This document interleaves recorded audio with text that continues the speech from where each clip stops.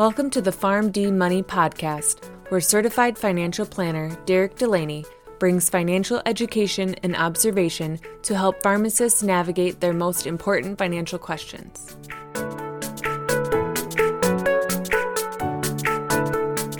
Welcome in PharmD Nation to episode number 25 of the PharmD Money Podcast. I am your host, Derek Delaney. Thank you all for joining me today.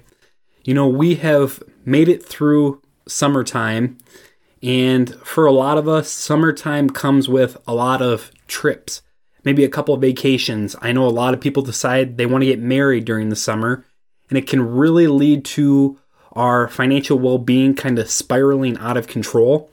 And when I say spiraling out of control, I'm really talking about spending a lot more than you usually do or than you anticipated doing.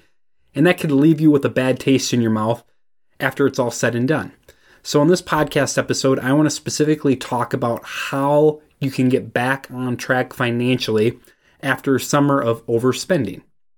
So to jump right in, the first thing I think it's very important to do if people find themselves in this situation is to create proper perspective. And creating proper perspective will do one of two things. The first thing is it will allow you to quantify really how bad things got during the summer. And that's really important because usually things are never as good or never as bad as people really think they are in any realm of life. And financial matters are no different. So you really can't come to terms with how bad you did from a spending standpoint and how much quote unquote damage you did financially to yourself over the summer unless you come to grips with those exact quantifiable numbers, because it'll give you a chance to really come to terms with that and create proper perspective on the steps you need to take moving forward in order to make up for that. And the second thing creating proper perspective does is it gives you control again. It says, okay, enough is enough. I am putting my foot down. This is how much I spent this summer. This is where it's going to stop, and this is what I'm going to do moving forward. So it creates control, where if you just rely on emotion and you just think you overspent, but you don't know how much, that wishy-washiness is going to allow those poor habits that were started in the summer to continue on into the fall and into the winter, which is not going to help you fix your problem. So create proper perspective. It will get you back on track, and it will it will create a line in the sand that will allow you to say, okay, after this point, no more. We're getting back to the way I want my financial life to be. And we're not going back to the things I did this summer that kind of got us off track. Number 2 is avoid blame. I see this all the time, quite often, specifically with younger married couples, where all of a sudden you make it through the summer and you look at your bank account and it's a lot lower than you're used to. And your first reaction is to throw your hands up and go, well, it wasn't my fault. I didn't do it. And you point the finger specifically at your spouse or somebody else, and you blame them for you ending up in the financial situation you find yourself in right now. And that never works out well. Or blaming yourself personally, getting down on yourself and creating that garbage inside your head that there's no way you can be financially responsible. This is just the way it is. I guess I'm just not good at money. Get that crap out of your head. Stop blaming yourself and stop blaming somebody else for the financial position you find yourself in right now. Regardless of if it's somebody else's fault or not, blame will never get you anywhere. Take personal responsibility for it. Create that perspective, but don't create the garbage that blaming yourself or blaming somebody else tags along with it, because that's just going to make it harder to get back on track. Number 3 is get rid of the bad debt. Credit card debt is usually the number one reason people feel that they spent too much money, or they feel that their financial position now is worse than it was to begin the summer, for a number of different reasons. And the big reason is because those credit card debt payments continuously forced to be paid as you move through the fall and winter. And there's nothing worse than continuously having to pay for your poor money decisions in the summer when you're 4, 5, 6 months out, especially when those poor decisions are forcing you to pay interest on them at a rate of 10, 15, 20, 25%, which is usually what you get when it comes to credit card debt. So if you found yourself putting more money on your credit card than you initially do or that you would like to, concentrate on getting that credit card debt down. And if it's any other sort of bad debt from a consumer standpoint, when I say bad debt, we're not talking about your mortgage or student loans or anything like that. But we're talking about consumer bad debt of debt you took on somehow to pay for a vacation or to pay for tickets to go to somewhere. Something that's frivolous, that it's not a bad thing you paid to do that, but now you have to kind of pay the piper. And when it comes to debt, you want that off your balance sheet because the interest that tags along with that just makes the problem that much worse. Number 4, to get yourself back on track financially, if you found yourself really overspending in the summer, is to pace yourself when you finally determine it's time to get back on track. So just like trying to get healthier, New Year's Eve, a lot of people have these big plans, these big audacious goals to get healthy again and lose weight and get rid of all the bad decisions that were made leading up to that point from a health standpoint. And all of a sudden January 1 hits and you go to the gym or you go out for that first run or you create that first exercise plan and it's way harder and way more than you were ready for. And after a couple days or a couple weeks of doing that, you kind of just throw the towel in the ring and throw your hands up and go, I can't do this anymore. It was way too much. And you end up quitting, and those same problems that were there before you started rear their head again, and it doesn't get any better. And the same principles apply to getting back on track financially. If all of a sudden you go, okay, I'm going to cut my budget by 60%, I'm not going to spend money on any of this other stuff until I regain the money I had initially spent over the summer, it's not going to turn out well. Really, what I advise my clients to do when it comes time to get back on track financially after a couple months of overspending is to create a 2-month plan. No more than that. Create a 2-month plan of things you can do to slowly get back into the routine and to create those habits that you had before summer started that allowed you to get into the financial position that you wanted to be in before summer hit. Creating a 2-month plan and pacing yourself in that regard will also re-engage those habits and disciplines that got you in the financial position you wanted to be in the first place. So do your best to try to not make dramatic changes too fast up front, because those are not going to be something that you can count on doing over the long term. And believe me, just like when it comes to getting healthy and working out and trying to reshape your body again, as soon as you quit once, it gets harder to get started again. The same thing applies financially. So go slow, pace yourself, create that 2-month plan to slowly get yourself back on track. Next would be to find your forcing mechanism. So what can you create in your environment that will force you to take the steps you need to take in order to get back on track financially?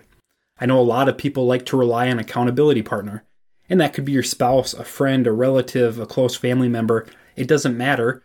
Find an accountability partner that you can say, hey, I want to do this in the next 2 months to help better my financial situation after all the craziness that went on during the summer, and use them as a sounding board to hold yourself accountable.